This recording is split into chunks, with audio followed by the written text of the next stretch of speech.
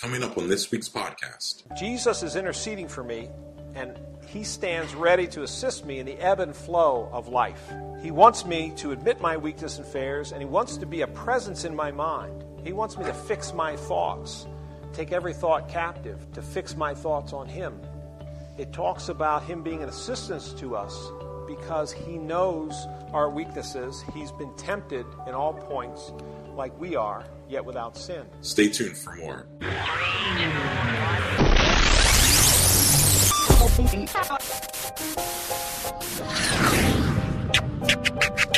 And welcome to another New Hope Chapel podcast. Located in Arnold, Maryland, New Hope Chapel is a vibrant church committed to biblically based teaching, often focusing on discovering the Jewish roots of the faith. You can find out more about our church at newhopechapel.org. Now, here's Stephen Coleman with today's message.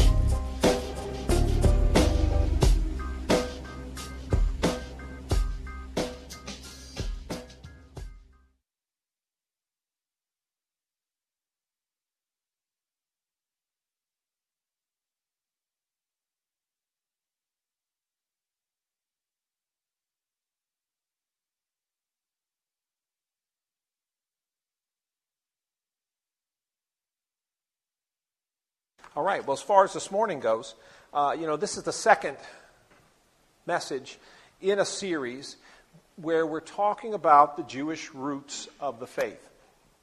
Last week, we talked about God's overall plan from Genesis all the way to Revelation and sort of how to understand that in a snapshot, how to see it. The next week, Justin's going to be talking about the Messiah as the Lamb of God. And on Easter, Justin is going to be taking up the subject of the holy place in Old Testament worship. This week, we're going to talk about the Messiah as the great high priest. You know, the first mention of Messiah's role as priest is in David's Psalm 110.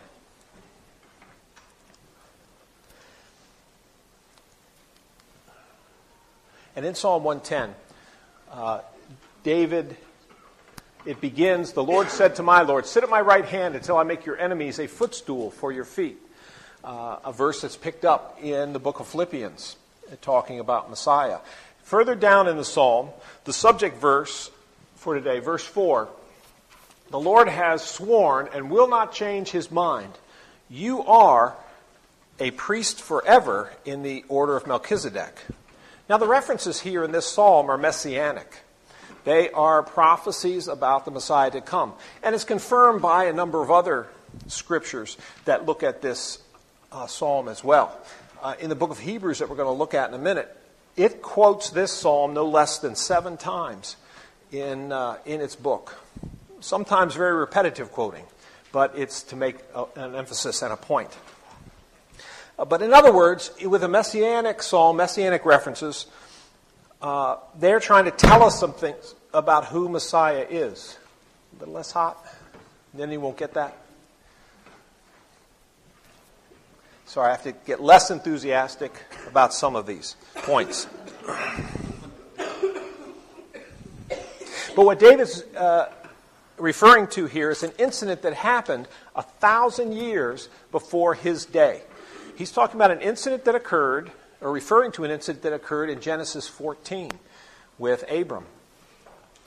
So David makes reference here to that incident, and then you read nothing about it in Scripture for the next 1,000 years or so, until the author of the book of Hebrews picks up this theme and writes extensively about it in the book of Hebrews.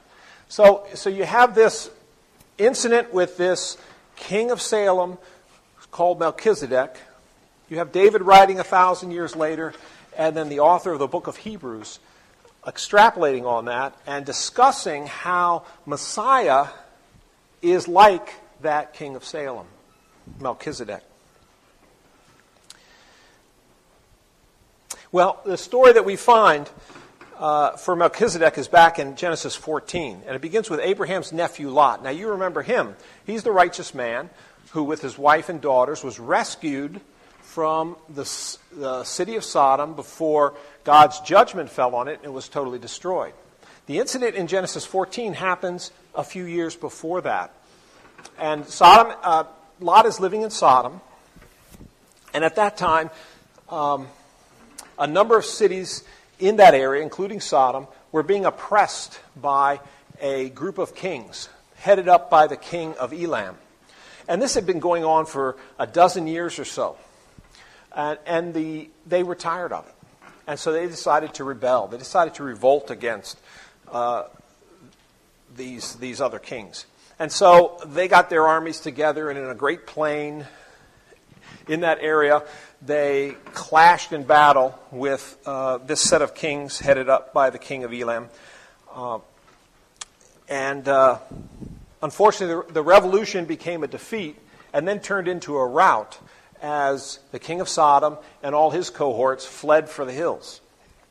What happened in the aftermath was that the city of Sodom was sacked, and the marauding kings took a lot of the wealth and many of the people captive from the city. And included in that group was Sodom, was Lot, his wife, daughters, and all their possessions. Well, when Abraham got word of this, he gathered a force of a little over 300 men, trained in battle, pursued the king of Elam, ambushed him, and rescued the people and liberated the wealth from the king of Elam, and began returning to Sodom. As Abram returned, the king of Sodom came out to meet him. But before the king of Sodom gets to Abram, the king of Salem, Melchizedek, shows up.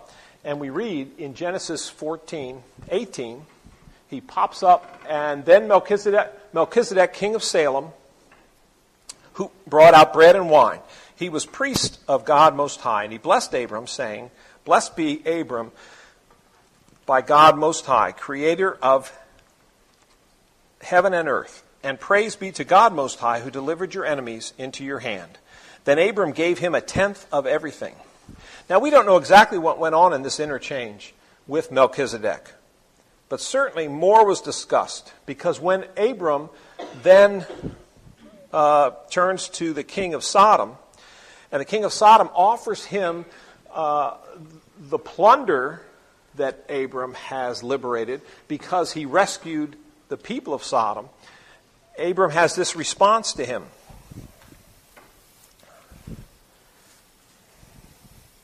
Which I've lost. There we go. "With raised hand I have sworn an oath to the Lord God Most High, creator of heaven and earth, that I will accept nothing belonging to you, not even a thread or a strap of a sandal, so that you will never be able to say, 'I made Abraham rich.'" And as quick as that, Melchizedek's character disappears from the scene. We don't hear from him again until David picks up the theme, and Hebrews does then as well. But we don't learn anything about the man.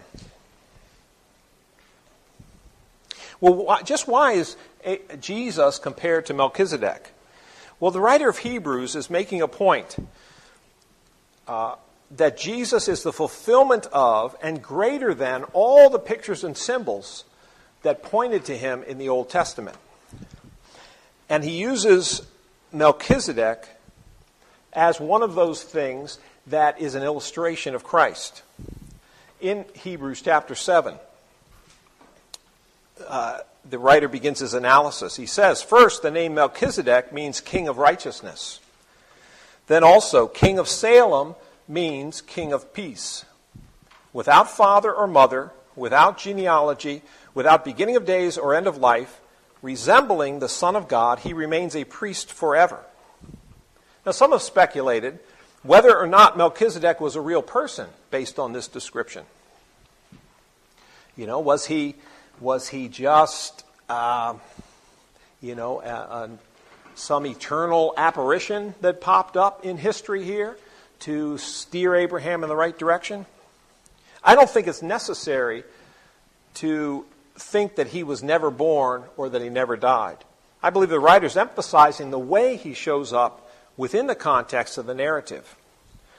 Looking from the point of view of the story, Melchizedek had no beginning, no birth. And when he leaves the scene, we don't hear any more about him. All we have is this brief statement that he was the king of Salem and that he was a priest of Most High God. He stands forever frozen in a slice of time as a godly king and priest. You know, when I was 12 or 13 years old, I purchased from a flea market several pictures of what appeared to be an actress from the 1920s. They were professionally staged shots. They looked like they were commissioned in a studio. The seller said, to the best of his knowledge, she was an actress. Something about her face, though, was intriguing. And I spent a number of years off and on trying to identify the woman with no luck. I wondered who she was, what film she was in, what happened to her. I finally decided that she must only have been in grade B films, had a small career, under the radar. And I redoubled my efforts to find her in more obscure sources, but to no avail. Then it dawned on me that she may never have been in the movies. Maybe she was an aspiring actress, and these were her headshots for getting a job. Well, now I really wanted to know. What was her story? What happened to her? It just raised those questions. I never found out. All she ever did was float in my mind a face disconnected from any context, any history, and disassociated from life. Just a set of pictures. In the way Melchizedek appears in the Genesis story, he's a lot like those pictures. We get a two-dimensional sort of image of him, but that's it. We have nothing else to go on. We have the image, but no information behind it. That quality makes him the perfect illustration for Jesus. Melchizedek has no connection to a timeline. And so he resembles the Son of God, who himself is timeless. This snapshot illustrates Messiah, who does not change. That's what you'll see each and every time you see him, because he's changeless. And so that's one reason Melchizedek was chosen to symbolize Jesus and his role as high priest. But what is this? What is this relationship to the order of Melchizedek? Why is that referenced? You are a priest forever in the order of Melchizedek. Well, the writer explains Melchizedek's order. He's not from the line of high priests that began with Aaron. You see, he was long removed from Aaron. You know, if you go back and you start with Abram had a son, Isaac. Isaac had two sons, Jacob and Esau. Down through Jacob came the line for the promised seed. And Jacob had 12 sons. And these 12 sons are the tribes of Israel. One of the sons that became the tribes of Israel was Levi. And Levi was the one through whom God said the high priest and the priestly line would come. It was Judah, one of the other 12 sons, that the promise was made. This is the line where the king is going to come. King David, and then prophetically, King David's throne was going to be established forever, and that was the ultimate line that the Christ would come. Now, what happened between the time Levi was born and Judah was born and grew to manhood is the children of Israel, this group, this clan, moved down to Egypt. And it was over 300 years before the Exodus came, and they were brought out of Egypt by Moses. So after this 300-year period is then when you get down here to Aaron himself, the brother of Moses, both from the tribe of Levi. And that's when the Levitical priesthood was established. So you have all that happening way down here. But up here with Abram, this is where Melchizedek appears as a priest of the Most High God and deals with Abram. There's an interesting fact about the priests down at Moses' time. What was established for them? Because they weren't given a part of the land. The other tribes all got a piece of land. Levi was not given land, not given a big section of land. They were given cities. They were given some of the space around the cities, but they were to be sprinkled throughout Israel so that they could instruct the people. They could be there as God's representative to people. And so what they received was a tenth of the income of the rest of Israel. They received a tenth, a tithe, meaning a tenth, from them. Now that's what the Levitical priesthood collected. It's interesting that Melchizedek, a contemporary of Abraham, was given 10% of the goods by Abram. So Abram's giving Melchizedek 10%. And Melchizedek is advising Abram, apparently, and performing those duties that you would see a priest performing for somebody else. So Abram, the father of the nation, the Jewish nation, is here giving the 10% to Melchizedek. And symbolically, through Abraham, all of Israel giving a 10% to this man Melchizedek. So in this way, too, even the Melchizedek, the basis of his priesthood had nothing to do with the Levitical priesthood, with the human priesthood that was set up within Israel. The Melchizedek line was not within Israel. It was outside of it, apart from it, and over here, not subject to its authority. Melchizedek was a priest of the Most High God. And in that way, he makes another beautiful illustration of Christ, who is not subject to any of the human parts of Israel. He stands above. He's the one who is making the covenant promises to Abram. And here, illustrated by Melchizedek, we see the figure that stands for the Messiah carrying on the high priestly duties for the nation of Israel. And in that way, the writer of Hebrews focuses on this. It was a brief relationship with Abram, but it illustrates Messiah's relationship to Israel. It gives a great picture of that high priest advisor. Well, how did Messiah function as a priest? How does he? We're told that a priest sort of functions in two ways. They're the representative of God to the people, and of the people to God. So in that Godward direction, the priest would perform sacrifices for the people, would assist in that kind of connection. On the human side, the priest would be that group that would be responsible for the reading of the law, responsible for instructing the people and encouraging them, keeping people motivated to move in the right direction. In Hebrews, the author points out that Christ is superior to the human priestly line in both of those functions. It says, "For Christ did not enter a sanctuary made with human hands, like the Levitical priests did. He entered heaven itself, now to appear for us in God's presence. Nor did he enter heaven to offer himself again and again, the way the high priest enters the most holy place every year with blood that is not his own. But Jesus has appeared once for all to do away with sin by the sacrifice of himself." So that's the Godward piece, looking back down to the children of Israel, or to us, his role. Hebrews also says in chapter 4, "For we do not have a high priest who's not able to sympathize with our weaknesses." In other words, that's a double negative. So he can sympathize with our weaknesses because he was tempted in every way, just as we are, yet he did not sin.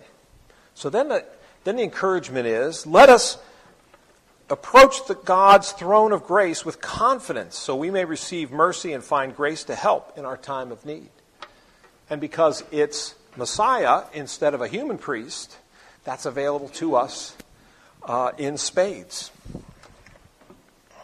Well, Jesus is king and priest. just like Melchizedek. The writer of Hebrews goes on to a second fact related to his priesthood. Messiah is a perfect priest.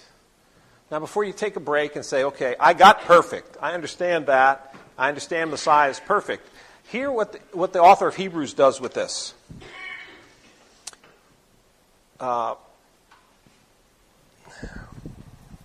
In Hebrews 2:10,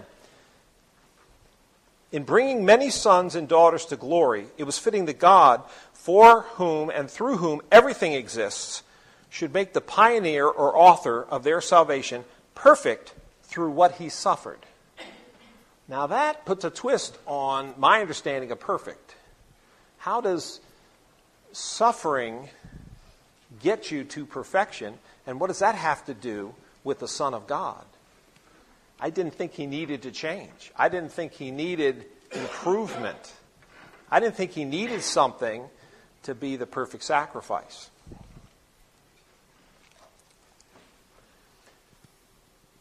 I think part of it is in understanding the way perfect is used and how it's translated. Biblical perfect, when that word is translated, often it's a Greek word that talks a little bit more about perfect in the sense of complete. It's everything it needs to be. It's the item that you need.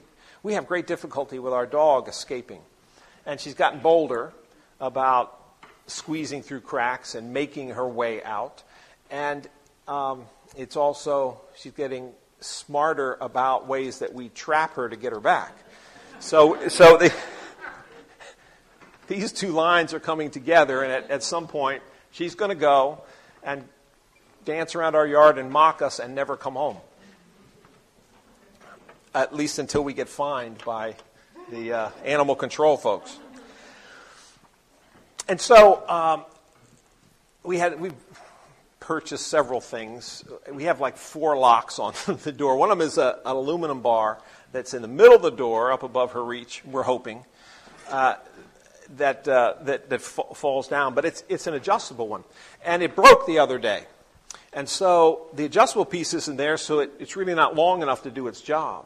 And so I was telling Julie, watch her and the door. I'm going to run to the garage, see what I can find. I found a piece of dowel was just big enough, put in there and sort of secure it with duct tape in place. But I came back into the kitchen and I said, I found the perfect thing.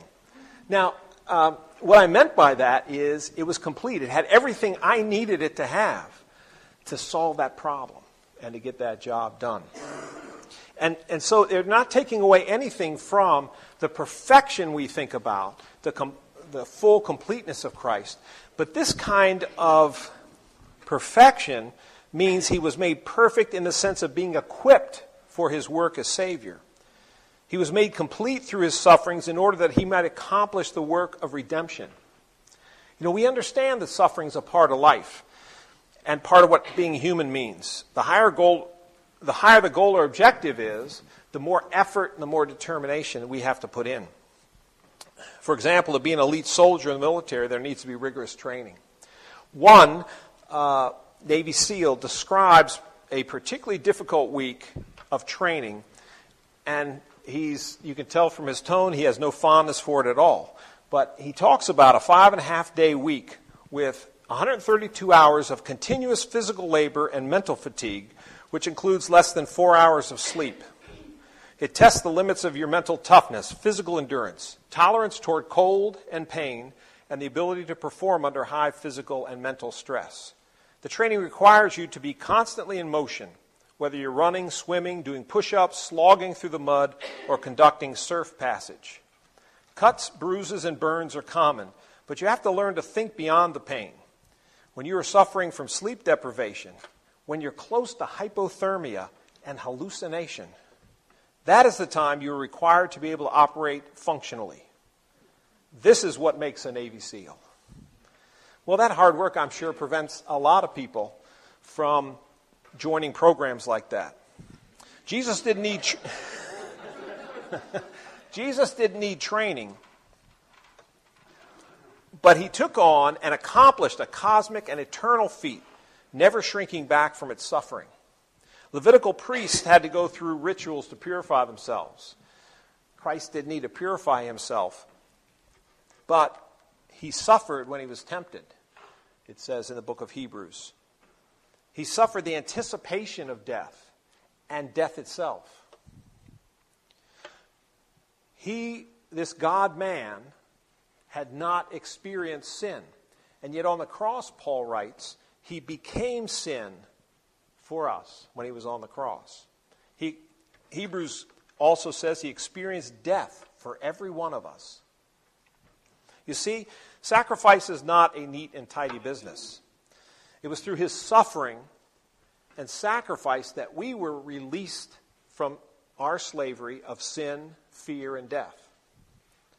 Through his death, we obtained eternal life.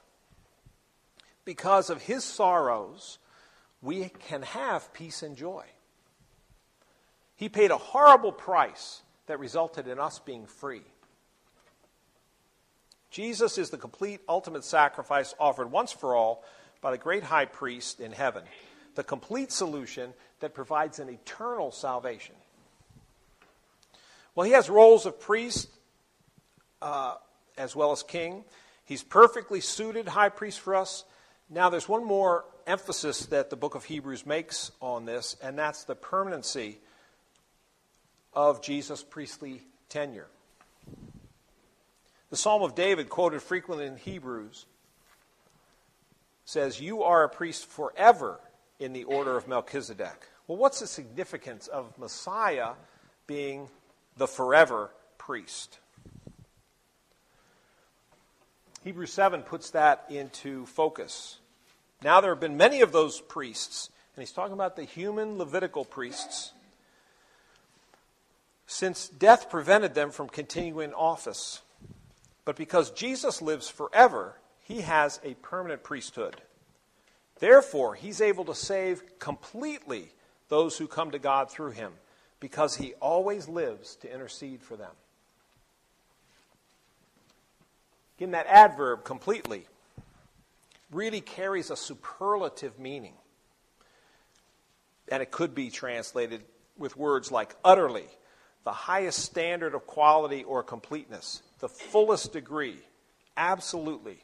Some versions even translated in this context as forever. So he's able to save utterly, to the fullest degree, absolutely, those who come to God through him, because he always lives to intercede for them. The permanency of the high priest and his actions on our behalf have that real eternal flavor. His permanency anchors our salvation to the promises he has made. Because unlike the human priesthood, he doesn't die and somebody else has to come along and take up that role. Okay, we've looked at Messiah as in his role as both priest and king. He's the perfect high priest, and he's the permanent high priest. Looking at all these facets, what do we take away from it? One command in Hebrews 3:1 stood out to me as I was reading through and studying this. And that says, fix your thoughts on Jesus. Hebrews 3:1, fix your thoughts on Jesus. Two ways that plays out for me. Number one, the daily grind. Jesus is interceding for me, and he stands ready to assist me in the ebb and flow of life. He wants me to admit my weakness and failures, and he wants to be a presence in my mind. He wants me to fix my thoughts, take every thought captive, to fix my thoughts on him. It talks about him being an assistance to us because he knows our weaknesses. He's been tempted in all points like we are, yet without sin. So he wants that daily connection. And in Hebrews 4:5, again, the illustration that Christ is the all-sufficient one that can do that. Therefore, since we have a great high priest who has ascended into heaven, Jesus, the Son of God, let us hold firmly to the faith we profess. For we do not have a high priest who is not able to empathize with our weaknesses, but we have one who has been tempted in every way, just as we are, yet he did not sin. Let us then approach God's throne of grace with confidence, so that we may receive mercy and find grace to help us in our time of need. He wants us in conversation with him. So, fix your thoughts on Jesus, and one of the ways that works for me is thinking about the daily grind. The second one is when the crisis hits. Crisis hits, and I'm shaken, I'm traumatized. All around me, things seem to be giving way, and I've lost my bearings, and things look hopeless. God wants me to be stable and strong in knowing that I belong to him, and that relationship hasn't moved, regardless of what happens. I need to fix my thoughts on Jesus. Hebrews 6:17. Because God wanted to make the unchanging nature of his purpose very clear to the heirs of what was promised, he confirmed it with an oath. God did this so that we who have fled to take hold of the hope set before us may be greatly encouraged. We have this hope as an anchor for the soul, firm and secure. It enters the inner sanctuary behind the curtain where our forerunner, Jesus, has entered on our behalf. Don't you love that imagery? That's something that has helped me and can help me in the crisis. To keep that mental picture of the Messiah holding on to me and being tethered and moored with my anchor stuck into the solid rock of the perfect, permanent high priest who sacrificed once and for all for my eternal salvation. That imagery of going in the inner sanctuary behind the curtain, this is calling right back to the Jewish roots again, because it's referring to that inner holiest place in the tabernacle or in the temple later, where the Ark of the Covenant was and the mercy seat. That's the place that was only broached once a year in the days of the Levitical priesthood, and that was once a year on the Day of Atonement. That's where the high priest would go to offer for the sins of the people. And then he'd carefully back out and do it again next year. But what this is saying is Christ, who entered that place once for all to offer his blood, his sacrifice, to satisfy the debt, to eliminate the sin problem, to redeem us. He did that once for all. Well, it's in that very holy place that the anchor that holds us is there. And there's nothing we can do to yank that out. That's something that's in the bedrock of God's grace. Well, Jesus, the great high priest, has demonstrated not only how the symbols and pictures embedded in the Old Testament point to him, but also how they pave the way for a more perfect and permanent priesthood. He is our great high priest. He has satisfied God's requirement. He lives to intercede for us and stands ready, encourages us to come to the throne of grace. So we need to fix our eyes on him in the daily grind and in the crisis. Thank you for listening to today's podcast. We hope it was a blessing to you. New Hope Chapel is a vibrant ministry in Arnold, Maryland. We are a Christ-centered church with biblically based teaching focused on the Jewish roots of the faith and committed to helping each person discover and use their spiritual gifts. If you're in the area, we would love for you to come and visit. You can find out more information about our church at newhopechapel.org. Subscribe to the New Hope Chapel podcast on iTunes, and you'll get the next podcast in your sleep.